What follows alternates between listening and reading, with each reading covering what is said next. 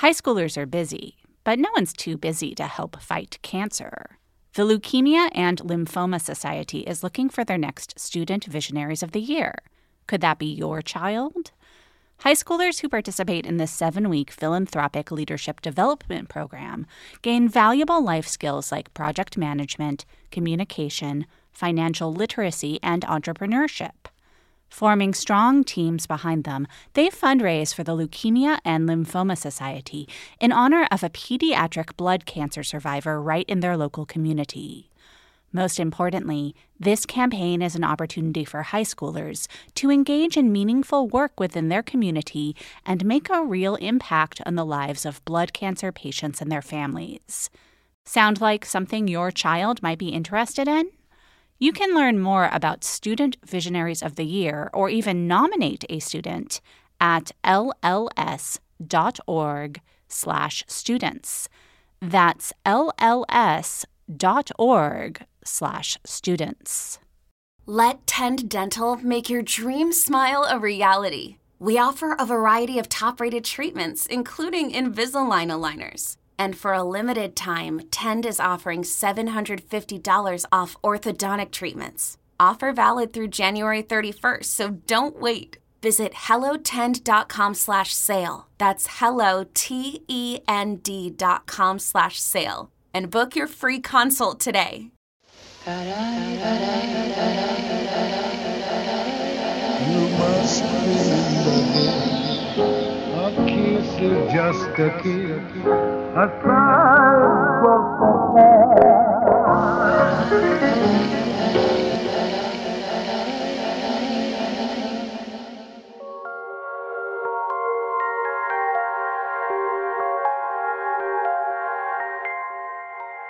Welcome to another episode of You Must Remember This, the podcast dedicated to exploring the secret and/or forgotten histories of Hollywood's first century.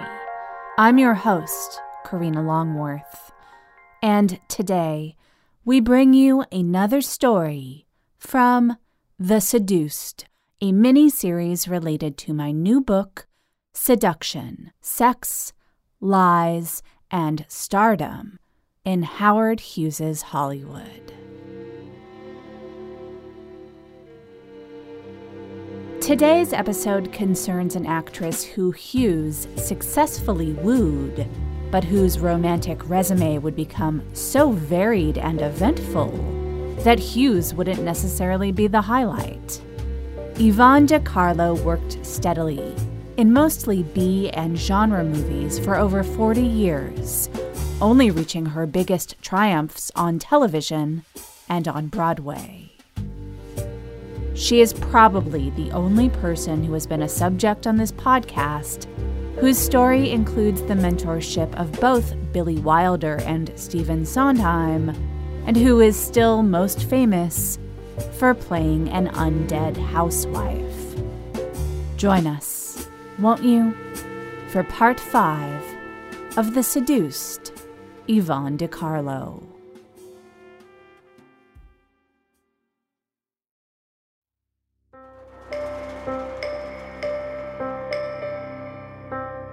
Born Peggy Middleton in Vancouver, Canada, the future Yvonne De Carlo was raised by a single mother, Marie, and Marie's mother and sister. After an incident in which a naked male boarder broke into Yvonne's bedroom in the middle of the night and peed on the little girl, Marie used to take her daughter with her on dates, telling the young girl to sleep in the back seat of the car while Marie and her man of the moment went to bars. At Marie's insistence, from a very young age, Yvonne studied dance every day after school. As a result, by the time Yvonne was a tween, she had exhausted the available dance training in Vancouver. So Marie decided to take her daughter to Los Angeles. Mother and daughter would hop back and forth across the border several times over the next few years. By the fall of 1938, 16-year-old Yvonne was enrolled at Hollywood High School and beginning to do some modeling. She came in second place in the Miss Venice beauty contest and won a $25 prize, about $500 in 2018 dollars, and what Yvonne described as a small fortune at the tail end of the Depression, when she and her mother were living on a single diner waitress's salary. She also earned a chance to audition for Earl Carroll's, a nightclub in the heart of Hollywood. But once at the audition, she was informed that she would be required to show her upper assets to Mr. Carroll himself. When the teenager, who was pretending to be several years older than she was in order to legally work, asked why it would be necessary to go topless in an audition for a job as a non-topless dancer, she was informed, "It's Mr. Carroll's policy to take a look, to make sure nobody's cheating, if you know what I mean." Yvonne refused to show her assets, and she and her mother went across the street to another nightclub, the Florentine Gardens, where they only required that she show her legs, before agreeing to give her a tryout that night, live on stage in front of a paying crowd. The audition was a success, and no one asked her age. She started in the back chorus line, and with hard work, moved up to the front chorus line, and then started earning special featured dances, like one where she cast off a series of chiffon veils until she was nearly naked, only to be carried off by a man in a gorilla suit. All was going swimmingly until the Department of Immigration discovered that she was working on an expired tourist visa and gave Yvonne 24 hours to return to Canada.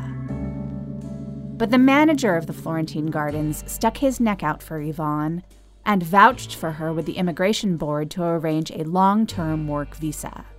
So soon the teenager was back, performing sexy dances to songs like Bolero in front of nightclub crowds sprinkled with celebrities, such as Franchot Tone, Burgess Meredith, and Orson Welles.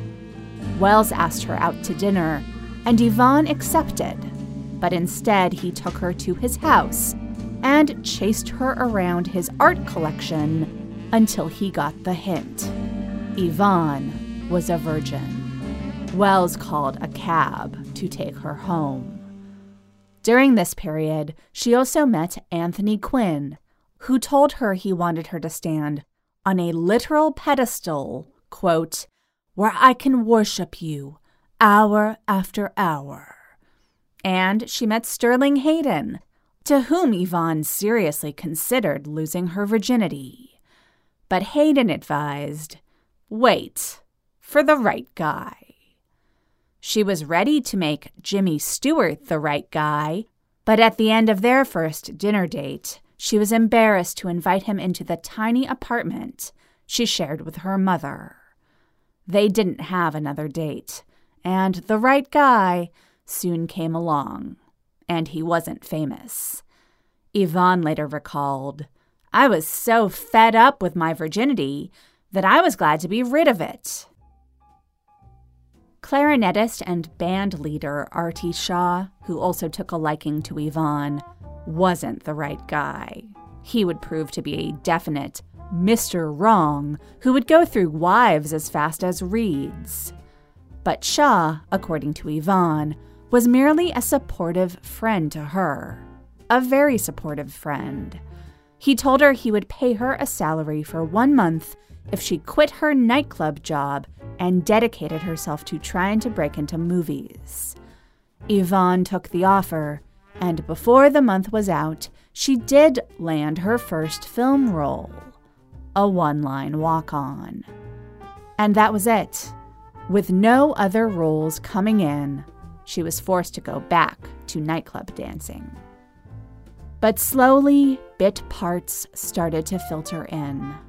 In the summer of 1942, just before she turned 20, Yvonne was signed to a contract at Paramount.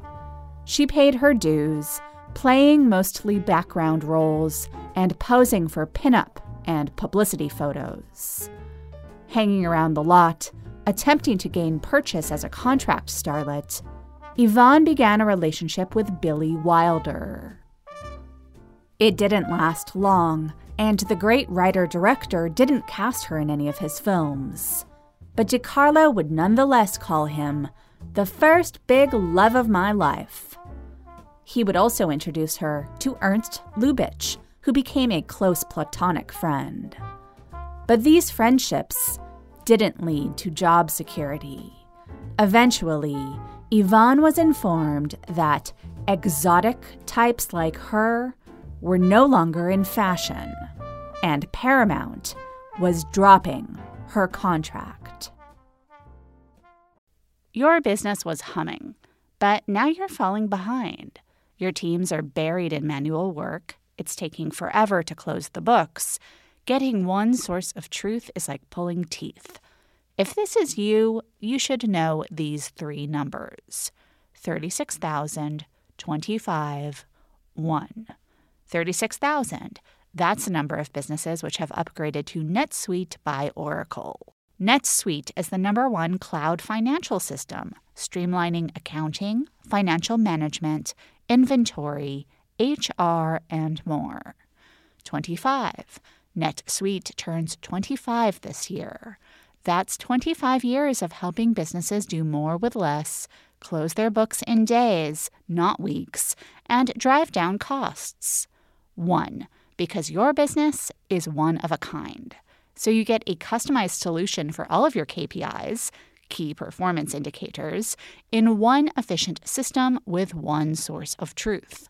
Manage risk, get reliable forecasts, and improve margins. Everything you need, all in one place. Right now, download NetSuite's popular KPI checklist designed to give you consistently excellent performance, absolutely free, at netsuite.com/remember. That's netsuite.com/remember to get your own KPI checklist. netsuite.com/remember. Exotic types never went out of fashion over the hill at Universal. A decade and a half had passed since Dracula had given that studio both a defining genre, horror, and business model, franchises and formula, to rally around. More than ever, the house that Carl Laemmle had built kept afloat by cranking out low-cost genre films. They began the 1940s by trying to make Lon Chaney Jr. happen, in updates of the 1930s horror formula like The Wolfman and Son of Dracula. And they began looking for ways to adapt this type of formulaic production to other genres. In 1942, independent producer Walter Wanger made the biographical aviation adventure Eagle Squadron, the first of 14 films that he'd produce from within the auspices of Universal. Eagle Squadron, which Wanger was able to produce relatively cheaply by taking advantage of Universal's contract players and other resources, was enormously profitable, and Wanger followed it up with another picture at the studio, Arabian Nights, which was Universal's first film shot in 3-strip Technicolor. Arabian Nights invented a new Universal formula: the exotic, read mildly racist, romance. This wasn't really new. In fact, one of Wanger's earlier successes had been the Hedy Lamarr vehicle Algiers, itself a remake of the French film Pepe Le Moko, which was still innovative within Hollywood in that it relied on a foreign location, largely unfamiliar to American audiences, to add frisson to a fairly conventional love story. But Arabian Nights, and other Wanger and Wanger-style films that would follow at Universal, would make Algiers look like Casablanca. To put it more simply, Arabian Nights was crude, lurid, and mostly memorable for codifying what became a new genre at Universal, described simply by Wanger as tits and sand. The female star of Arabian Nights was Maria Montez, a Dominican actress who Universal had decided to promote as their answer to exotic glamour girls like Lamar or Rita Hayworth, who, with her flaming red, Technicolor-ready hair, Montez resembled. Arabian Nights made Montez a big enough star that Universal began looking for younger actresses whom they could groom to make cheaper versions of the kinds of movies Montez starred in. Yvonne was brought onto the Universal lot to do a screen test to play a wolf girl in one of these movies. As she was passing through the Universal offices into her meeting with the casting director, she walked past Walter Wanger. Wanger thought Yvonne resembled his wife, actress Joan Bennett, whose transformation from blonde to a noir-ready brunette Wanger had overseen. The head of casting at Universal told Yvonne that Wanger was looking for the star of his next film, but he needed a beauty who could sing, dance, and act. "I can handle that," Yvonne said. So she was given her second screen test of the day, thanked for her time, and sent home. But Wanger liked the test and ordered another one. After that, Yvonne was told that Universal wanted to sign her to an entry-level contract to make sure she was available should Wanger decide to cast her. Knowing Universal, this was probably a ploy to get her cheap. They were able to get an actress who would appear in most scenes of an epic Technicolor adventure film, and in some of those scenes, dance while more than half naked, for barely more than the price of an extra. Yvonne didn't find out she had the part until she walked out of her apartment and tripped over a newspaper containing an article announcing that she had been cast as Salome, and that Wanger had dubbed her the most beautiful girl in the world. In her autobiography, De Carlo calls Salome Where She Danced a satire, and admits that while shooting, she was so green she didn't realize that the film was intended to be a comedy. But to call Salome, or Salome as it's pronounced in the movie, a satire is probably to give it too much credit. At the very least, it makes the mistake of intellectualizing a very silly film that seems to have nothing on its mind other than spectacle. To my eyes, it's sort of the 1945 version of a porno spoof of a blockbuster mainstream movie, with dance scenes that are entirely about imagining De Carlo naked, substituting for hardcore pornography. And instead of spoofing one movie, it spoofs multiple genres, pillaging elements of Civil War movies, westerns, and Universal exotica in its pastiche.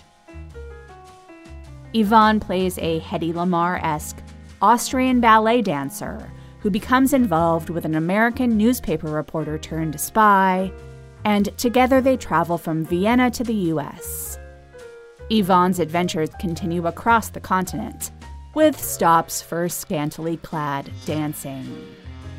The reason for the movie to exist is not any kind of social or cultural commentary, but the fetishistically photographed image of the gorgeous and balletically competent De Carlo, as naked as the censorship board of 1945 would allow, writhing, writhing, writhing. Salome Where She Danced got terrible reviews, but it made a profit. Of course it was a movie Howard Hughes loved. He probably wondered why he himself hadn't made it.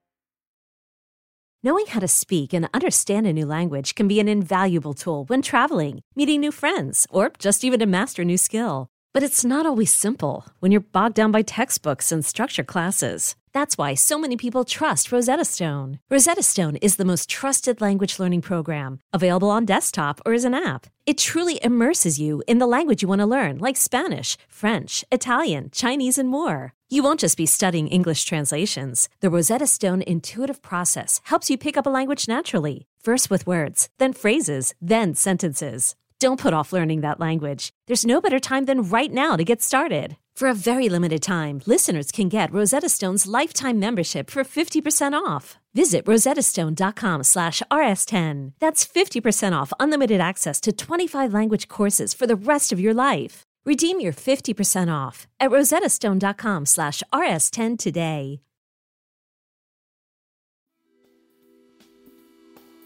Howard Hughes met Yvonne De Carlo on the tail end of a year-long journey away from Los Angeles. To even call it a journey is to be quite charitable to a bizarre series of events. In May 1944, on a test flight of his custom-built Sikorsky S-43 seaplane, Hughes had crashed into Nevada's Lake Mead, and 2 men had died in the accident. Hughes had had the wreck of the plane removed from Lake Mead and rebuilt.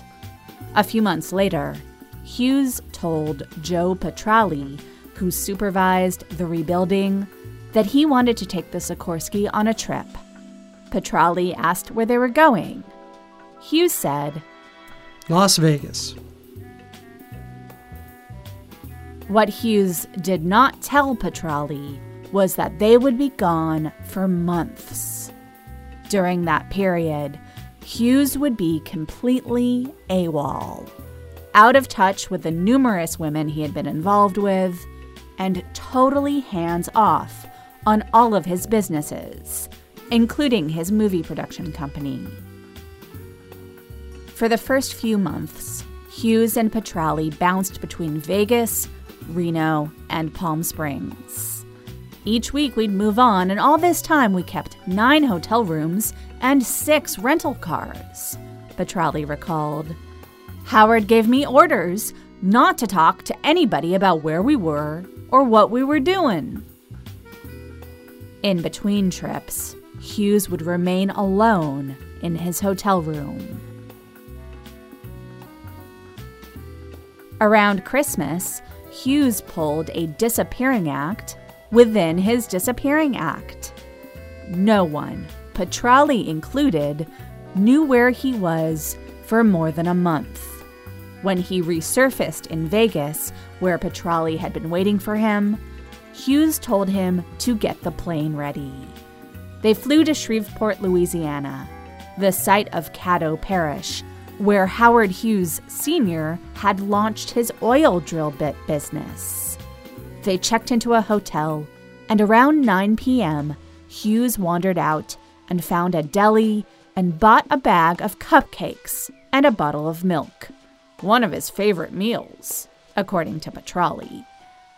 It started to rain, and Hughes stood under the awning of a gas station to eat his dinner and wait out the storm.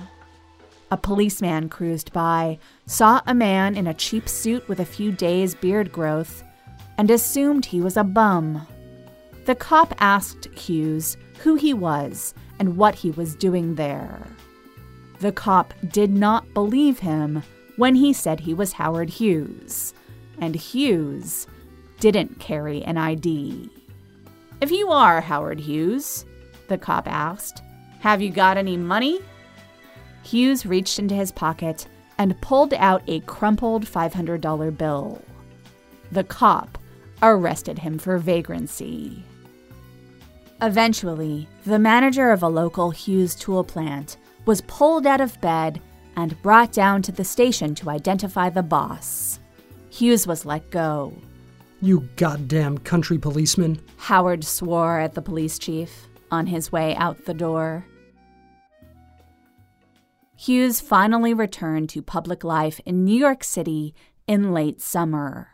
By September, his name was in the gossip columns as the new escort of Yvonne De Carlo.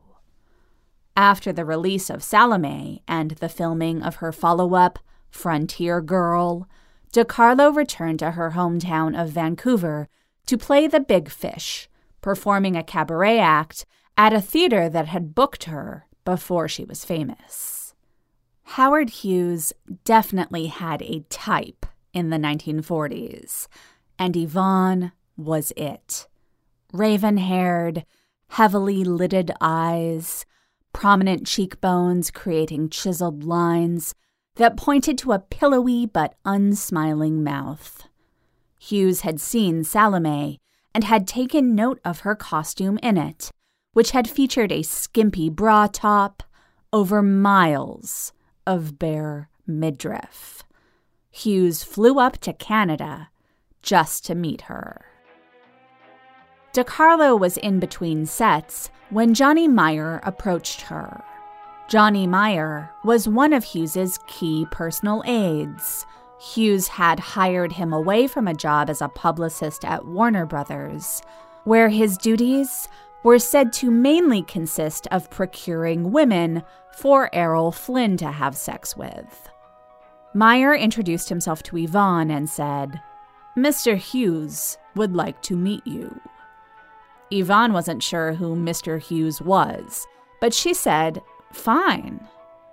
As the 39-year-old Hughes approached, 22-year-old De Carlo observed that he looked lanky, underfed, and remarkably sad.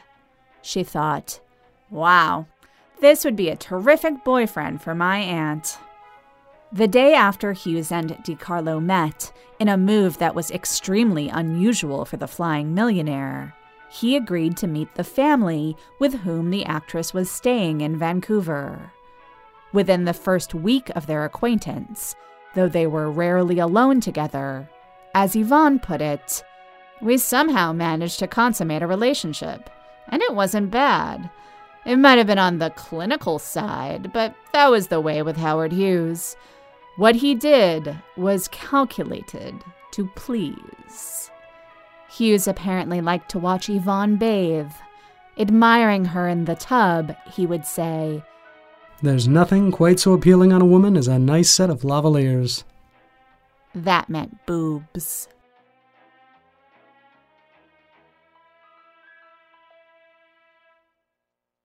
Toward the end of Hughes's nearly year-long sojourn away from Los Angeles, he had been out flying with De Carlo when he decided to stop and call in for his messages. They landed, and Howard went inside the airport, telling Yvonne he would be back in 5 minutes. He was gone a lot longer than that, and Yvonne snuck out of the plane to see what was going on. She found him, as she remembered later, yelling on the phone, saying, "You just don't give a damn. You don't give a damn." And I thought, what's that? She scrambled back to the plane, and when he finally returned, Hughes asked Yvonne, "Are you serious about me?" She found out later that Howard had been talking to Ava Gardner, who had been involved with Hughes, but had told him that she was marrying Yvonne's old friend, Artie Shaw. Yvonne and Howard returned to Los Angeles together, where he moved into the Townhouse, a luxury hotel not far from the Ambassador. There she would visit him at night and lounge around his room, which he had filled with advertising mock-ups for his film, The Outlaw. The pair would eat dinner, make love, and then while Yvonne slept, Howard would agonize over the Outlaw's advertising, deep into the night. She noticed that he had what she described as long, curling toenails that nearly wrapped themselves around his toes. They struck me as a bit strange, but I shrugged it off, figuring he must have some well-thought reason for them. Hughes bought Yvonne furniture to fill the house she had recently purchased with her Salome salary. He had a dress designed for her, which she hated, and only wore on dates with him. She believed they were in a serious relationship, and that they would eventually marry. But Hughes used his prodigious influence over the local media to make sure that their relationship remained secret to anyone outside the bubble in which they moved together. Still quite young and naive, Yvonne didn't think this was a big deal. Until one day, when she went out to lunch with Maria Montez and Pat DeChico, one of Hughes's right-hand men. Montez told her to wake up. Hughes was not going to marry her. Then DeChico, of all people, added his 2 cents. "Don't you know about all the other girls in his life?" Yvonne said of course. She knew Howard had been involved with other women. He talked about Billy Dove almost every day. But that was in the past. DeChico and Montez were basically like, Linda Darnell's not in the past. They told her that Hughes was a compulsive liar who kept girls stashed all over town. Early that summer, Yvonne came right out and asked Hughes, "Will we ever be married?" He told her, unambiguously, no. Shortly after that, he had his nearly fatal plane crash, and he and Yvonne didn't see each other for 3 years after that. Suddenly, Yvonne got a call that he wanted to come to her house and talk to her about starring in a film for the studio he now owned, RKO. He arrived with a script, and they had a long conversation. Ever vain, Hughes asked, "Do I look different to you? Have I changed?" He must have been deeply concerned about his appearance, because I had never known him to seek reassurance before, Yvonne recalled. Yvonne lied and said he didn't. But he did. As she put it, he looked dreadful, like a caricature of his former self. He had aged 20 years and become a shell of the man I had known and loved.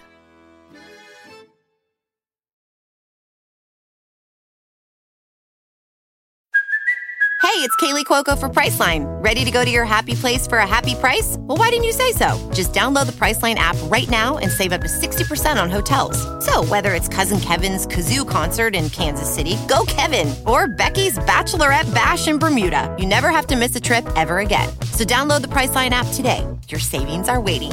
Go to your happy place for a happy price. Go to your happy price, Priceline.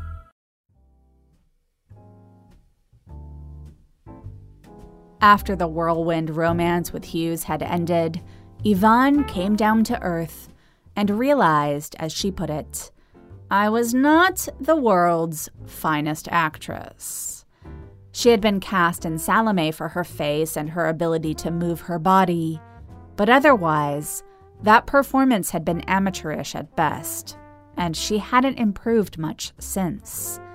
She began taking lessons, and then she got an assist from producer Mark Hellinger, who cast her in a small part in a Burt Lancaster prison film called Brute Force.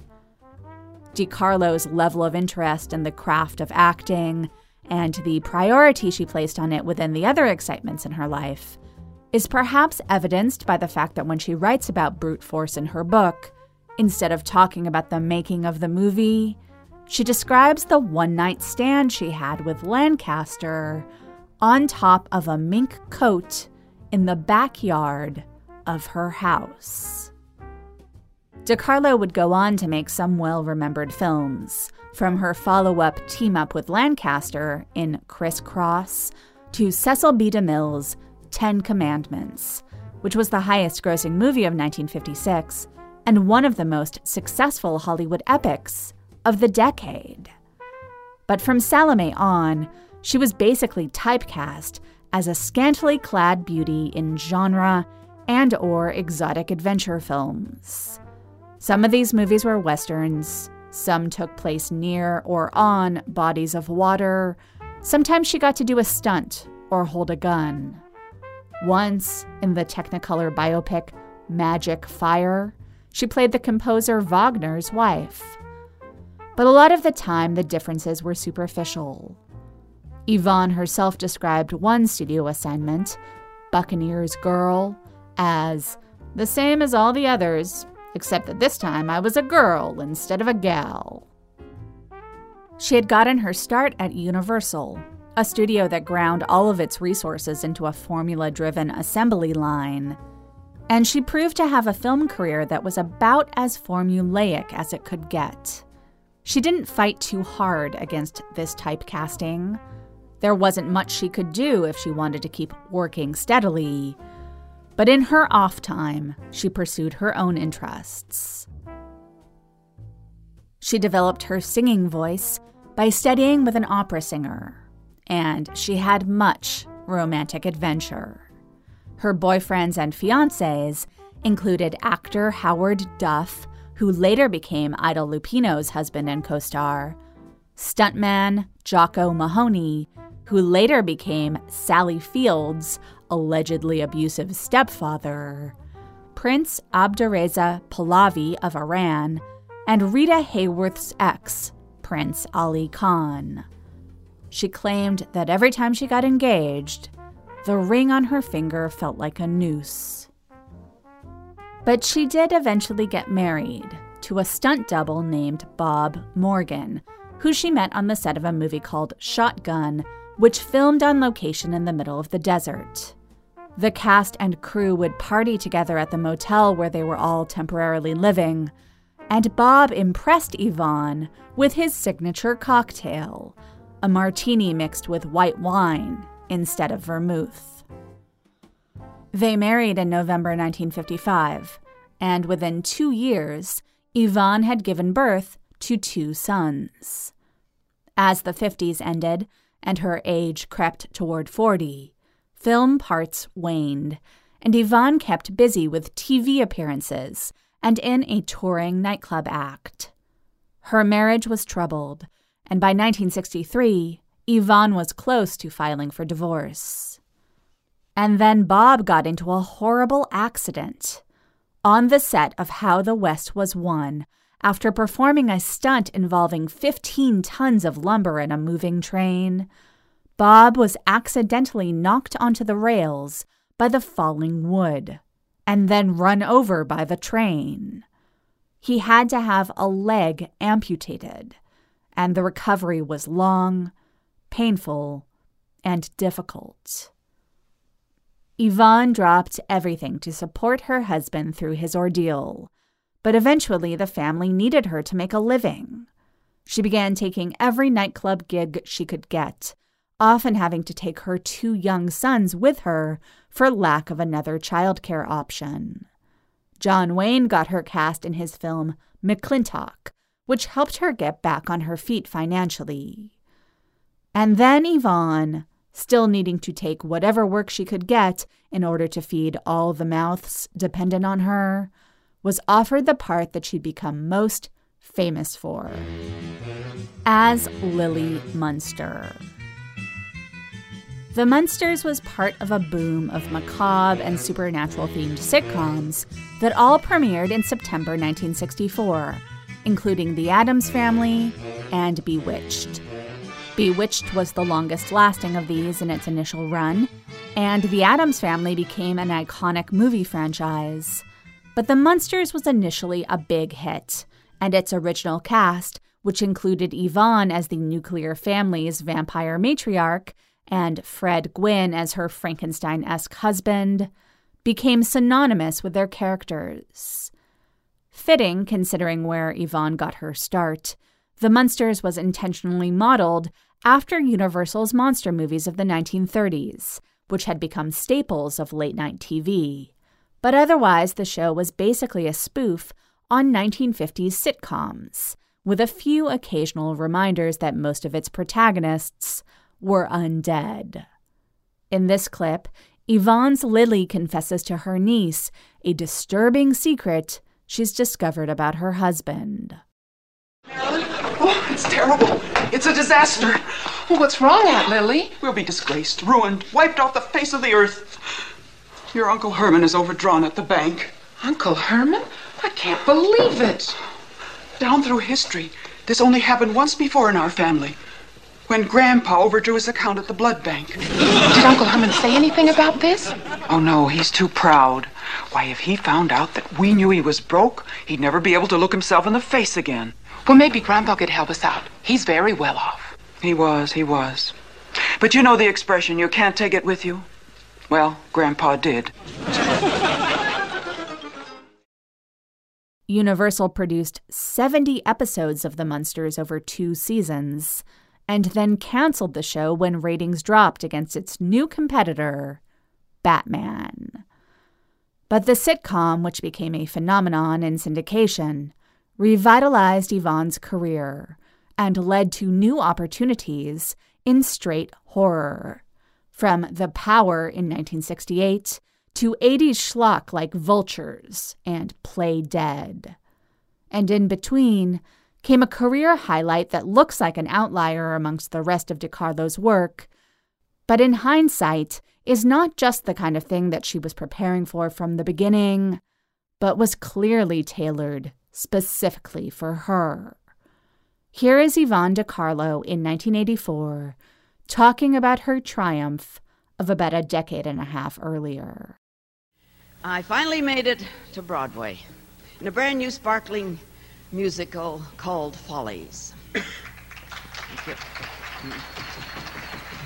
It was produced by that prince of a fellow, Harold Prince, and choreographed by Michael Bennett, the genius of chorus line, and music and lyrics by Stephen Sondheim, the fabulous Stephen Sondheim. I played the part of a former wealthy movie star called Carlotta Campion.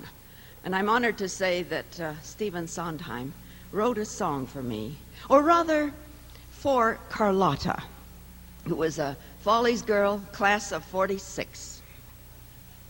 And since I'm still here, I would like to sing it for you.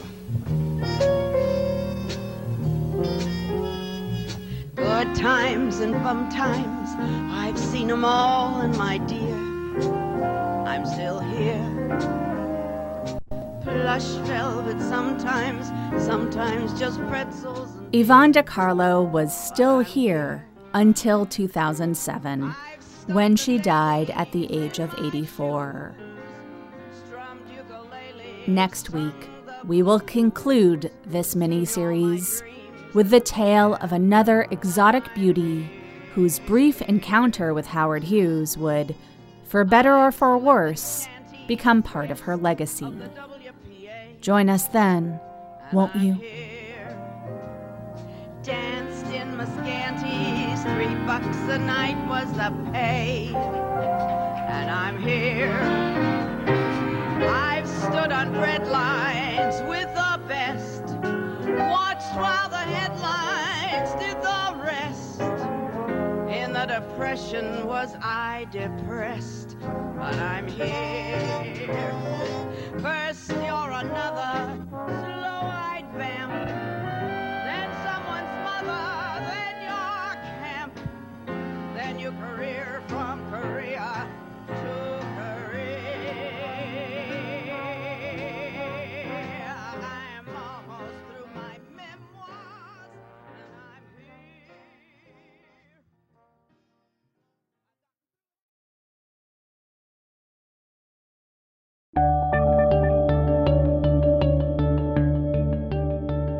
Thanks for listening to You Must Remember This. Today's episode was written, narrated, and produced by Karina Longworth. That's me. Our editor is Olivia Natt. Our research and production assistant is Lindsay D. Schoenholtz. Our social media assistant is Brendan Whalen, and our logo was designed by Teddy Blanks. Special thanks to our special guest, Noah Segan, who returned to the podcast to play Howard Hughes. For more information about this episode and other episodes, please go to our website, youmustrememberthispodcast.com. There you'll find show notes for every episode with lists of all of our sources and the music used on each episode. And if you go to youmustrememberthispodcast.com/seduction, you'll find information about how to pre-order the book that this season is related to, Seduction, Sex, Lies, and Stardom in Howard Hughes's Hollywood, written by me. We also have a schedule of events that I'll be doing related to the book, which include book signings, film screenings, and more. If you like the show, please tell anyone you can, any way that you can. You can follow us on Twitter @RememberThisPod, and we're on Facebook and Instagram too. Want to win a signed copy of my new book? You can. I've teamed up with my publisher to give 50 listeners, chosen at random, the chance to win a signed copy of Seduction. This giveaway is open to U.S. residents 18 years of age and older only. Rules and regulations apply. To learn more and enter now, visit our website at youmustrememberthispodcast.com/seduction. We'll be back next week with another tale from the secret and/or forgotten histories of Hollywood's first century. Join us then, won't you? Good night.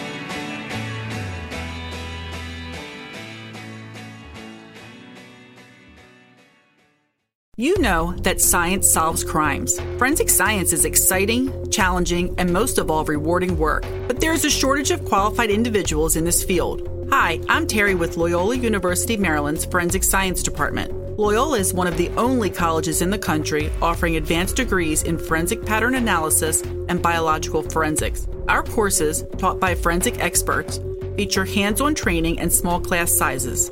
They are based on real crime scene and forensic examiner training programs to ensure you are ready to make a difference. Our programs are open to students from a variety of academic backgrounds because we believe everyone can contribute to solving crimes. So what are you waiting for? Discover the excitement of forensic science at Loyola University, Maryland. Visit loyola.edu/forensic for more information. That's loyola.edu/forensic because you are ready to make a difference. Join one of Loyola University Maryland's forensic science programs today.